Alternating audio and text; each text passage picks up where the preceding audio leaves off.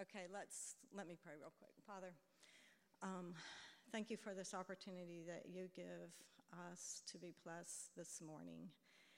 And I pray that that my words would be your words, that I would be clear, that they would be effective, and that there would be something that each woman would glean from this morning, either from each other or for the words that I speak. And we ask this in Jesus' name. Amen.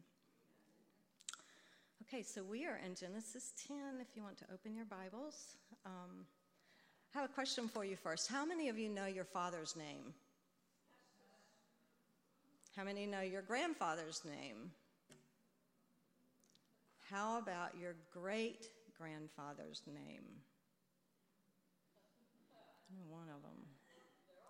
So what about a step further, your great-great-grandfather's name? That's kind of sad, isn't it? Yeah. So how many of you have a family member that's into genealogy? Okay, fine. So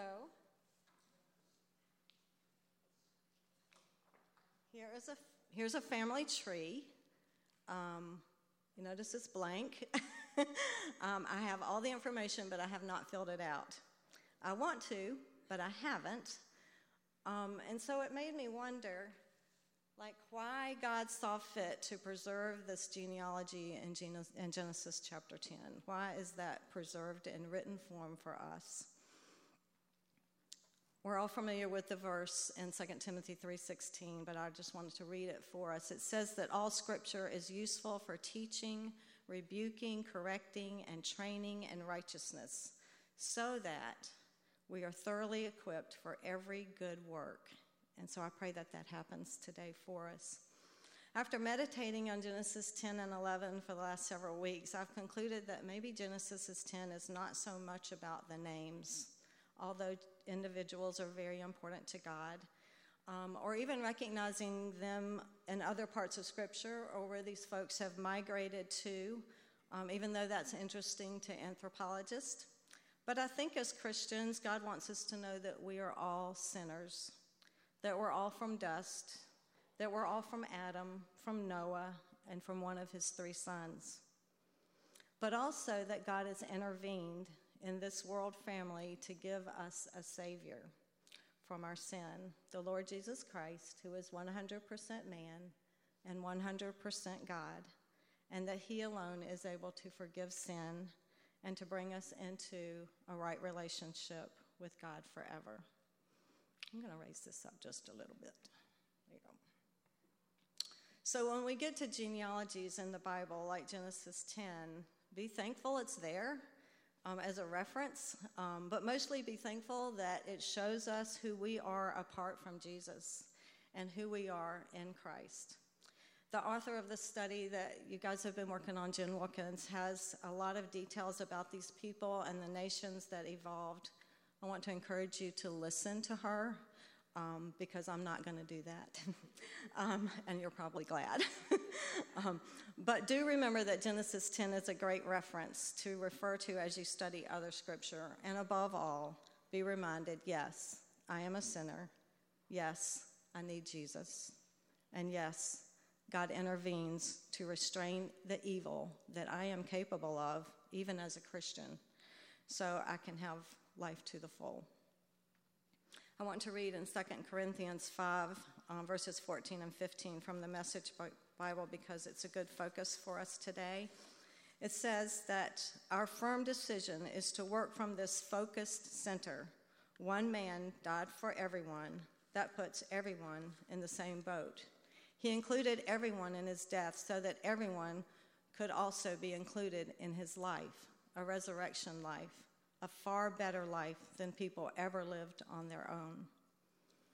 So let's go back to Genesis chapter 9, verse 19 first, where it says, "These were the sons of Noah who were scattered over the earth." This speaks ahead of what will be explained in Genesis 11. Most biblical scholars, and I'm going to go along with Jen Wilkins here, believe that actually Genesis 11 happened before Genesis 10. So let's look at Genesis 11, verses 1 and 2, where it says that now the whole world had one language and a common speech. As people moved eastward, they found a plain in Shinar and settled there. So it's tempting to think that Genesis 11 is all about the origin of languages, and it does cover that. But let's focus more on what we can learn about God and what we can learn about people, us, and the relationship between God and people. It looks like they're embracing God's plan because they moved eastward towards Shinar. Like they were going to fill the earth, but they soon get a better idea. So have you ever gotten distracted by something that takes you away from God's call? Perhaps you started out well, committed, but then life got busy, people influenced you away, or other activities enticed you.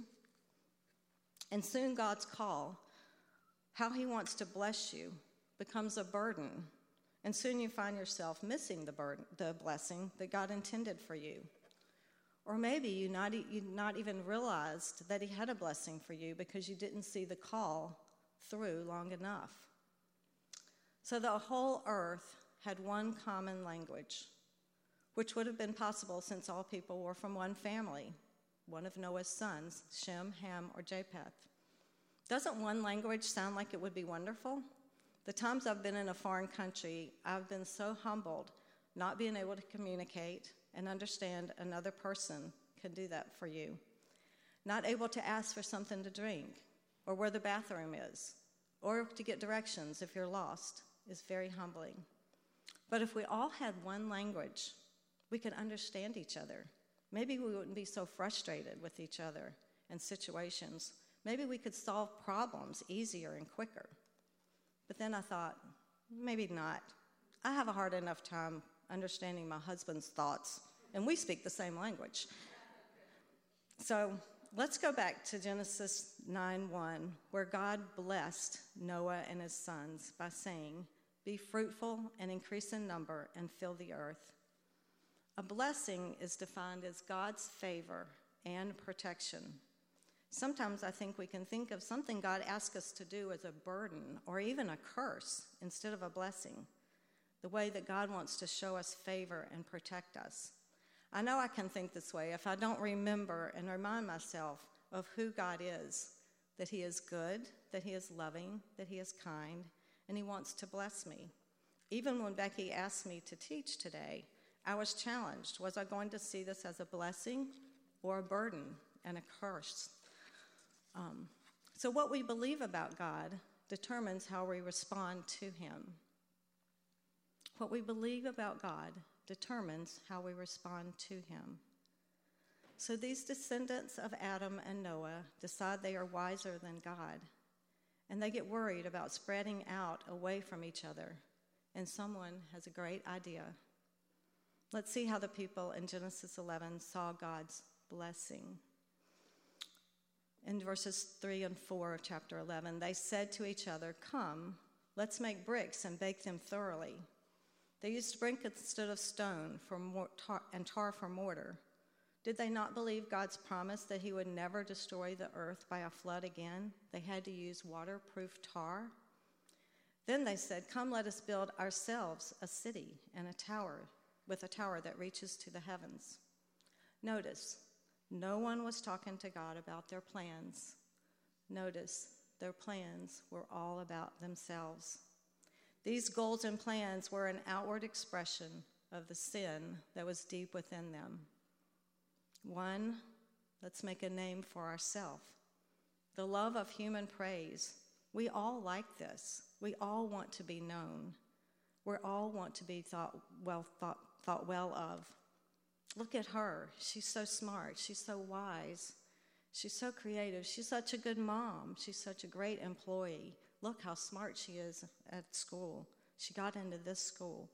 Fill in the blank, whatever it is for you. Look how fit she is. We all want to be known and well thought of. The second thing is we don't want to be scattered. They didn't want to be scattered over the whole world. We all love security. We love people around us that we know. We don't want to be alone. We don't like risk at all. None of this is new, though. Remember, we are all from Adam, all from Noah, and we all fall short of the glory of God. We are all about glorifying ourselves, not God. Even the most dedicated Christ followers struggle with these two things: love of human praise, not giving praise to God despite all that God has provided, and then seeking security from people apart from the Lord Jesus Christ. And God allows us to make our choices, to make our plans for a while, but not forever. In his mercy and goodness and love, he restrains sin.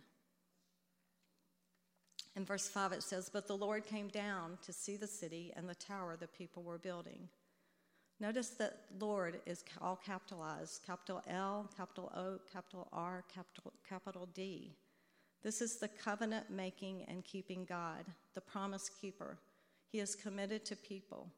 Remember, he made the unconditional covenant with Noah, and he came down to see the city and the tower. This is an example of anthropomorphism, attributing a human characteristic or behavior to God. God knows and sees all. He didn't need to come down, but it's kind of a comical picture if you think about it. The people of Babel, who thought they were building this majestic and tall tower to reach the heavens, but from God's perspective, it was puny. He had to come down to even see it. And then he recognizes there would be no limit to man's evil. Verse 6 says, "The Lord said, if as one people speaking the same language they have begun to do then nothing they plan to do will be impossible for them." So God restrains evil. He accomplishes his plan to fill the earth. God's plans will not be thwarted by man's plans or man's sin.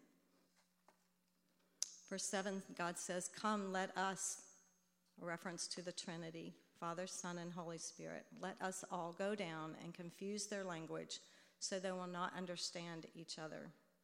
Confusing their language was God's discipline toward a rebellious people. To spread out the rebellious people and restrain the evil. I was in Colorado recently, and in the Rocky Mountains National Park, hiking with my husband in the wide open space, seeing God's bigness, his power in creation. And the people were all spread out hiking. It was nice to not be in a crowded city. It was so different. People were kinder, I felt like, there. People were helping each other, giving each other advice about the hike, and I thought how different that would be if I was in a city right now where we're not speaking and we're rude. And not that cities are bad, but I did notice that difference. So filling the earth was God's plan all along. That was his will, and his will be done. He made the mountains majestic. He made the oceans vast. He made the sun brilliant and faithful to rise each morning. He wants us to see him and all people to know him and what he is like. But this made me think, is there something God has told me to do or to be, and I have refused and gone my own way, deciding what I think is best? Because I'm finding my security in people. I'm looking horizontally for affirmation and for praise instead of vertically. I'm deciding what I think is best. Or maybe it's because I'm more interested in making my name great instead of honoring God and making his name great. To glorify God means to make God known. If we go back to verse 4, it says, "Come, let us build so that we may make a name for ourselves." This is direct rebellion and opposition to God's desires for mankind.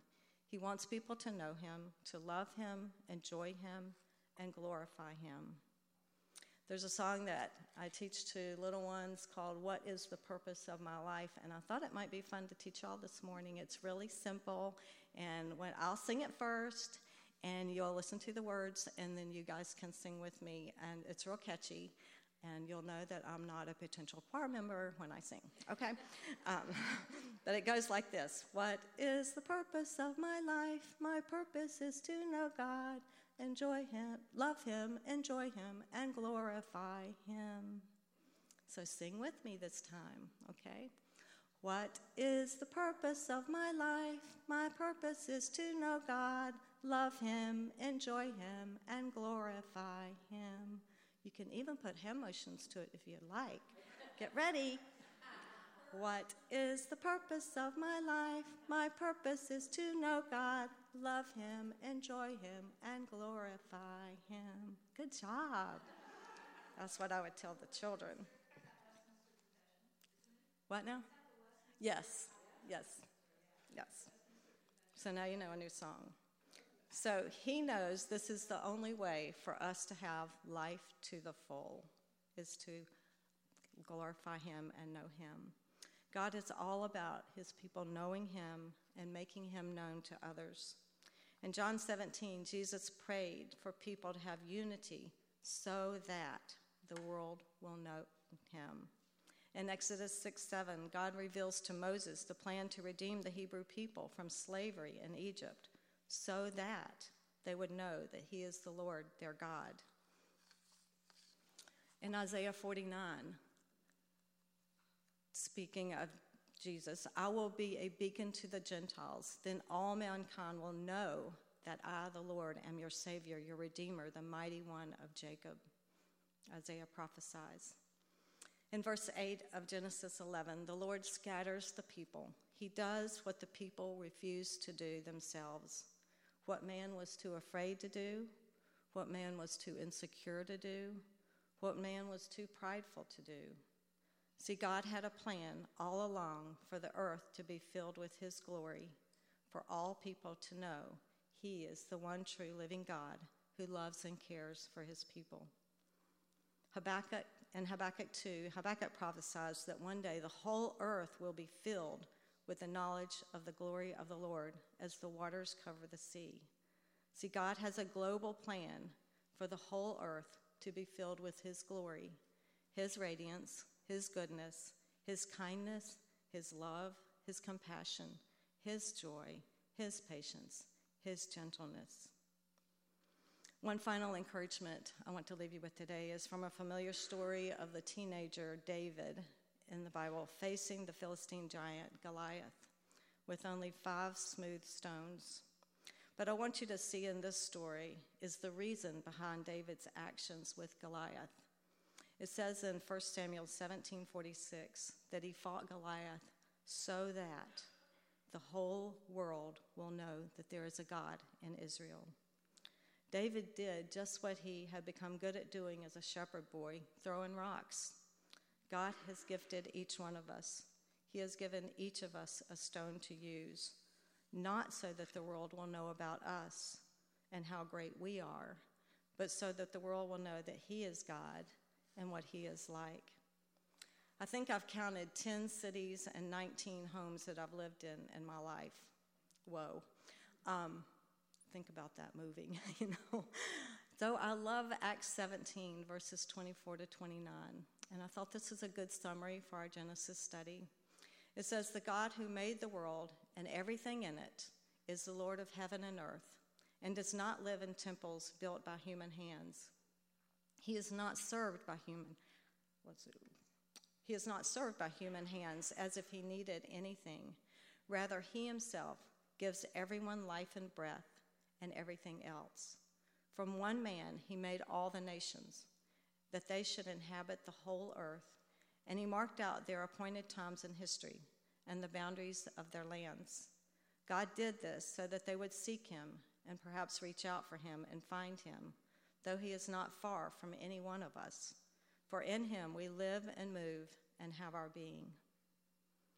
Lastly, just the last part of Genesis 11 and 10 through 32 is kind of a bridge between the genealogy of Noah and focuses directly on Shem, one of his sons, and sets up the family line of Abraham, the one man that God would work through to build the nation of Israel and a people group who would bring the Messiah into the world, the promised one, Emmanuel, Jesus, God with us.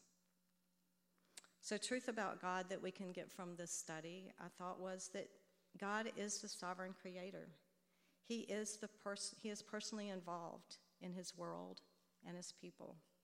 The truth about mankind is that our purpose is to know, love, enjoy, and glorify God. We have inherited sin. We are rebellious people. We reject God's ways. But God is merciful, and he still blesses sinners. And the truth about Jesus is that he came to explain God to us so that we can know him. He is the Word. He was in the beginning with God. He is God.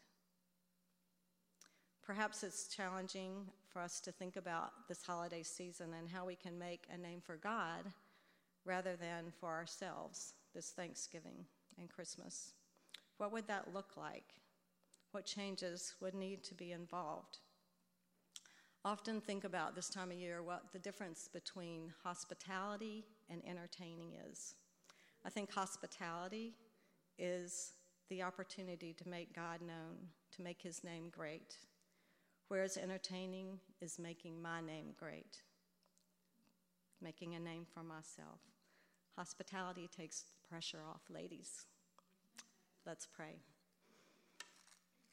Father, thank you for your word that is useful and for equipping us. And I pray that that has happened this morning and it will continue as the women meet in groups. We thank you for being faithful to each one of us. And we want to make your name great. In Jesus' name we pray this. Amen.